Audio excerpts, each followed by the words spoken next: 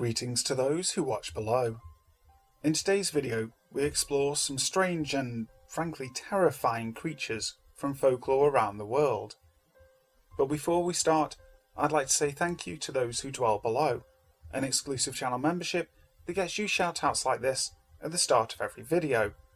So thank you to Steffi Ray, Wicked Witch, Lisa Watts, Lefty Kim, and Finn McCool. Also, if you haven't already, please make sure to like the video and also subscribe to the channel, hitting that notification bell so you don't miss out on any videos.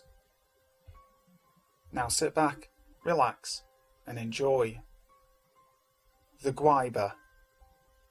The Gwaiba is a species of reptile from Wales that is described as a snake, usually a viper or adder, with small wings located behind the head and a fiery bite. Now, this doesn't sound too strange. However, local folklore states that any snake can become a Gwaiba simply by drinking a woman's milk. How they manage to do this is anyone's guess, though if some were to be spilt on the floor and a snake were to chance upon it, hey presto, we have ourselves a monster. Folklore also states that if a Gwaiba were to live long enough, it could eventually become a dragon and cause further mischief across the valleys. The legend probably came about due to adders or vipers lunging for people with such speed as they could seem to be flying, and the venom from their bite causing the victim to feel as if they had been burned. One famous creature is the Gwaiba of Penmachno, and here is its tale. The Gwaiba that resided in the valley of Wibenant near Penmachno was a very dangerous creature and was unique amongst its kind. It was the only one in Wales that could live on land and under the water. It preyed on the fish in the river, local livestock, and anyone foolish enough to get in its way. In despair, the local residents decided to offer a large reward to anyone who could kill the beast, and a young man named Owen ap Grufford, who lived in the nearby mountains, took up the challenge. Before heading off to do battle with the monster, however, Owen decided to consult a local wise man by the name of Rhys Dewin to find out his chances of success. Rhys told him bluntly that the creature would bite him. Needless to say, Owen was shocked at the prediction and went home that night very depressed and worried. The next day, Owen decided to visit the wise man again, only this time he was disguised as a vagrant. He again told Rhys that he was about to do battle with the Gwaiba. This time, Rhys told him bluntly that he would not succeed, and added that he would fall and suffer a broken neck for his trouble. Again, Owen went back home shocked and a little more than puzzled. The next day, Owen paid his third and final visit to Rhys, this time disguised as a miller. He told Rhys that he was about to do battle with the Gwaiba. Again, Rhys told him bluntly that he would not succeed, and that he would die by drowning. Upon hearing this prediction, Owen pulled off his disguise and angrily challenged Rhys to explain how he could give him 3 different predictions about his forthcoming fight with the Gwaiba. Rhys smiled sadly and simply said, "We will see. Time will tell." Owen was a fearless young man, and, putting the 3 predictions out of his mind, set off down into the valley to kill the Gwaiba. The valley was steep, however, and whilst he was on a rocky ledge high above the valley floor, the Gwaiba suddenly swooped out of the sky and bit him about his neck and shoulders.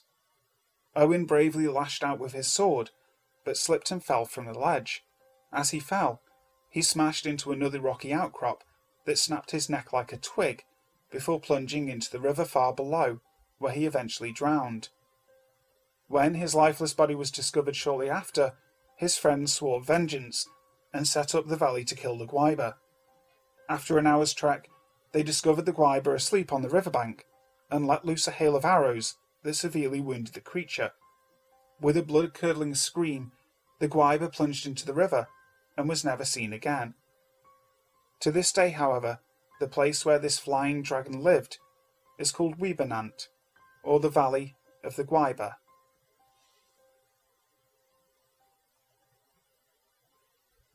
The Rokurokubi. The Rokurokubi are part of a set of widely different spirits in Japanese folklore known as yokai. By day, Rokurokubi appear to be ordinary women. By night, however, their bodies sleep while their necks stretch to incredible lengths and roam around freely. Sometimes their heads attack small animals, sometimes they look up lamp oil with their long tongues, and sometimes they just cause mischief by scaring nearby people. Rokurokubi and their close relatives Nukakubi are former humans, transformed by a curse resulting from some evil or misdeed. Perhaps they sinned against the gods or nature, or perhaps they were unfaithful to their husbands. In many cases, their husbands or fathers actually committed the sin. By some cruel twist of fate, the men escape punishment and the women receive the curse instead. In any case, the Rokurokubi curse only affects women. An old tale from Totomi province tells of a monk who eloped with a young woman named Oyotsu. While travelling, Oyotsu became sick. Treating her would have used up all their travel money, so the monk murdered Oyotsu and stole the remaining money. On his travels he stayed at an inn owned by a man with a beautiful daughter. The wicked monk shared a bed with the innkeeper's daughter, and during the night her neck stretched and her face changed into that of Oyotsu.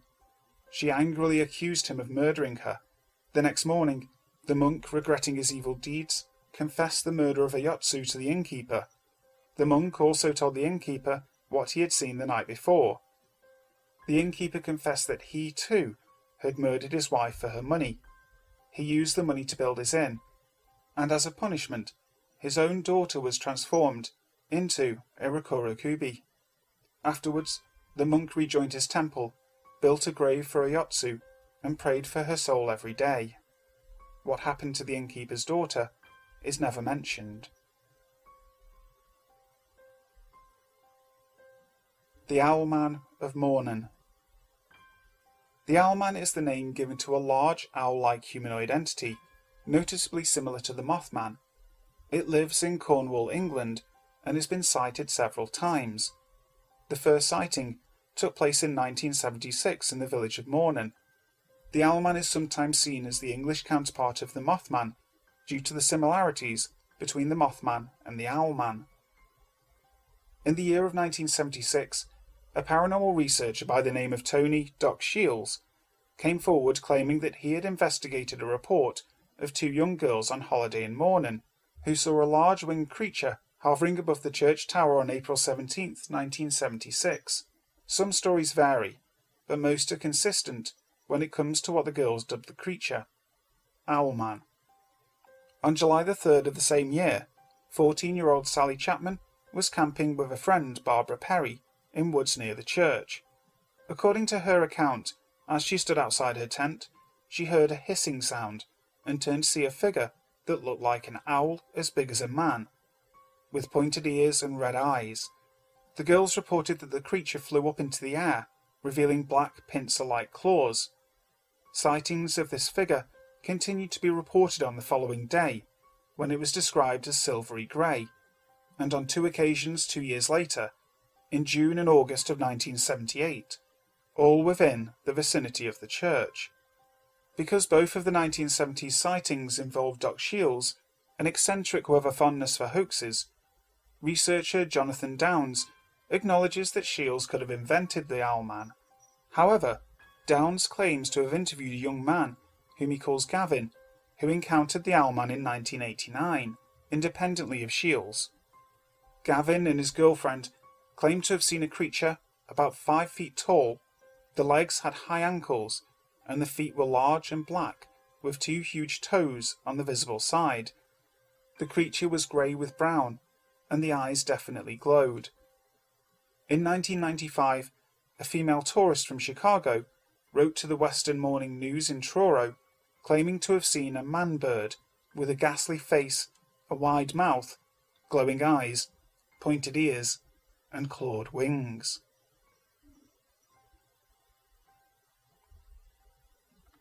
The Teki Teki. The Teki Teki, or Tek Tek, is a Japanese urban legend about a girl who fell on a railway line and was cut in two. She is an onryo, or vengeful spirit, who lurks in urban areas and around train stations at night. She has no lower half and carries a scythe, and travels on her hands while searching for victims to cut into two, mimicking her accident. The Teki Teki is universally portrayed as a girl or young woman, usually with long black hair. She is often portrayed as having claws instead of fingernails or fingers, as these help her drag her torn body around. The legend is called Teki Teki because of the sound she makes while walking and carrying the scythe. Like most urban legends, there are so many versions of the Teki Teki story that it is impossible to know what the original story was or where it came from. Every locality has its own version with different details. In some stories, the Teki Teki was the victim of a tragic accident.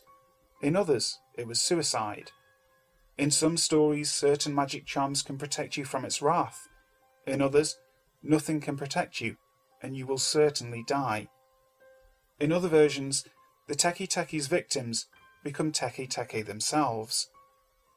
There are many things in common with these variations, and the most common ones point to a woman from Hokkaido named Kashima Riko.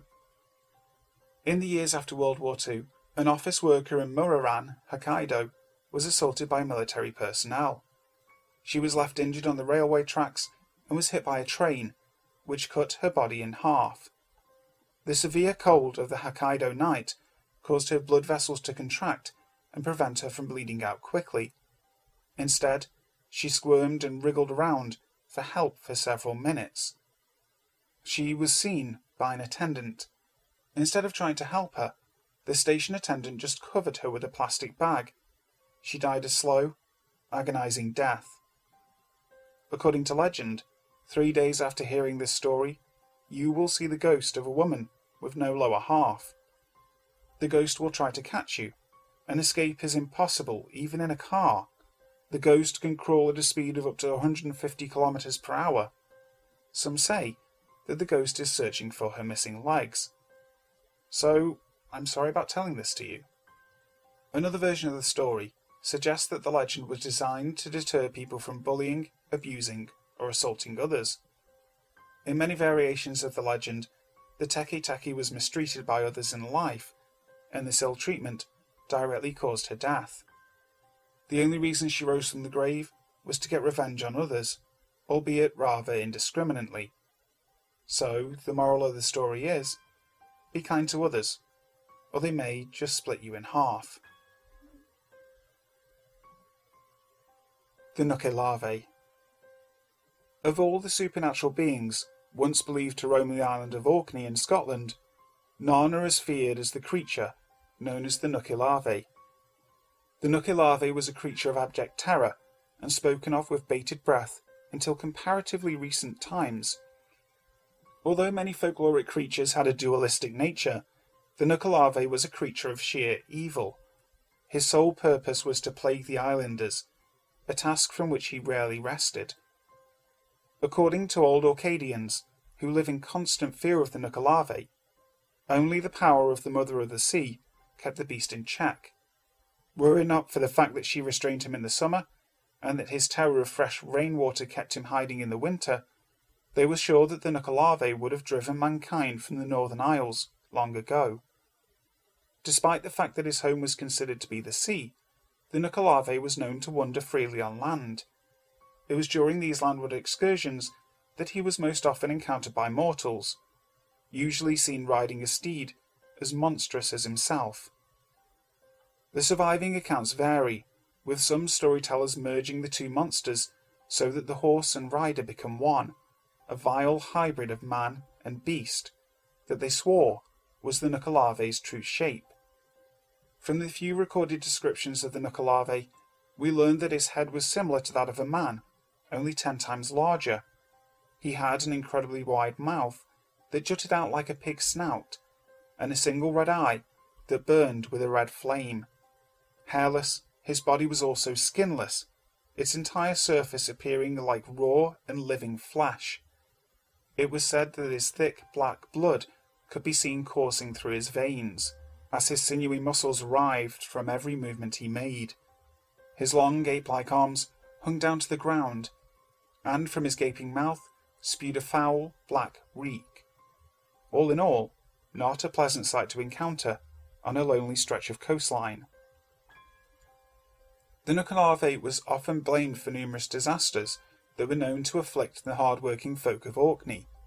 If crops were blighted by sea gust or mildew, if livestock fell over high rocks that skirt the shore, or if an epidemic raged among men or among the lower animals, the Nuku'lave was the cause of all. His breath was venom, falling like blight upon vegetable, and with deadly disease on animal life. Were this catalogue of misery not enough, the Nuku'lave was also blamed for any droughts that could seriously ruin a harvest. From this we are left in no doubt that the old Orcadians regarded the Nuku'lave an incredibly powerful and dangerous creature, perhaps more powerful than the surviving accounts would indicate. How else could an earthbound entity affect the weather to such an extent? The old practice of burning gathered seaweed to make kelp was said to cause terrible offence to the Nuku'lave. The creature could not stand the smell of the pungent smoke, and it drove him into an extreme and diabolical rage. In this state, he would vent his wrath by smiting all the horses on the island of Stronsay, the island where kelp was first burned in Orkney, with a deadly disease known as mortashine. Once propagated, mortashine would soon spread throughout the islands where kelp was burned. Nuku'lave's revenge was terrible and complete. The Orkney folklorist Walter Traill Denison, who lived in Sanday in the 19th century, claimed to know of a man who had actually encountered the Nuku'lave and lived to tell the tale. Tamas, like his namesake Tam O'Shanter, was out late one night. It was, though moonless, a fine starlit night. Tamas's road lay close by the seashore, and as he entered a part of the road that was hemmed in on one side by the sea, and on the other by a deep freshwater loch, he saw some huge object in front of and moving towards him. What was he to do? He was sure it was no earthly thing that was steadily coming toward him. He could not go to either side, and to turn his back to an evil thing he had heard was the most dangerous position of all. So Tammy said to himself, "The Lord be aboot me, and take care of me, as I am out on no evil intent this night." Tammy was always regarded as rough and foolhardy. Anyway, he determined, at the best of two evils, to face the foe, and so walked resolutely yet slowly forward. He soon discovered to his horror that the gruesome creature approaching him was no other than the dreaded Nuku'lave, the most cruel and malignant of all uncanny beings that troubled mankind. The lower part of this terrible monster, as seen by Tammy, was like a great horse, with flappers like fins about its legs, with a mouth as wide as a whale's, and from which breath came like steam from a brewing kettle. He had but one eye, and that eye was red as fire. On him sat, or rather seemed to grow from his back, a huge man with no legs, and arms that nearly reached the ground. His head was as big as a clue of Simmons, and this huge head kept rolling from one shoulder to the other, as if it meant to tumble off. But what to Tammy appeared most horrible of all was that the monster was skinless, this utter want of skin adding much to the terrific appearance of the creature's naked body. The whole surface of it showing only red, raw flesh, in which Tammy saw blood black as tar running through yellow veins, and great white sinews, thick as horses' tethers, twisting, stretching, and contracting as the monster moved. Tammy went slowly on in mortal horror, his hair on end, a cold sensation like a film of ice between his scalp and his skull, and a cold sweat bursting from every pore. But he knew it was useless to flee, and he said if he had to die, he would rather see who killed him than die with his back to the foe. In all his terror, Tammy remembered what he had heard of the Nuku'lave's dislike for fresh water, and therefore took that side of the road nearest to the loch. The awful moment came when the lower head of the monster got abreast of Tammy. The mouth of the monster yawned like a bottomless pit. Tammy found its hot breath like fire on his face. The long arms were stretched out to seize the unhappy man. To avoid, if possible, the monster's clutch, Tammy swerved as near as he could to the loch.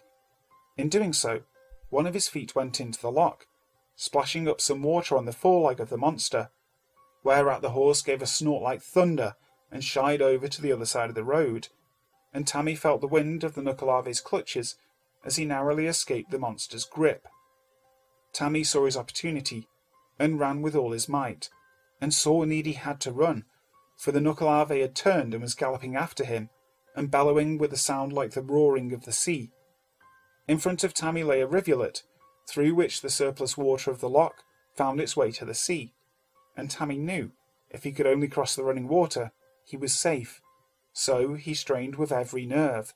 As he reached the near bank, another clutch was made at him by the long arms. Tammy made a desperate spring and reached the other side, leaving his bonnet in the monster's clutches. The Nukkalave gave a wild and earthly yell of disappointed rage as Tammy fell senseless on the safe side of the water. Hi guys, thank you so much for listening to today's video. I really hope you enjoyed it. If you did, and want to hear more about some of the monsters of folklore from around the world, let me know in the comments section. Also, make sure you subscribe to the channel, hitting that notification bell so you know when the next video goes live. So, until next time, sleep tight.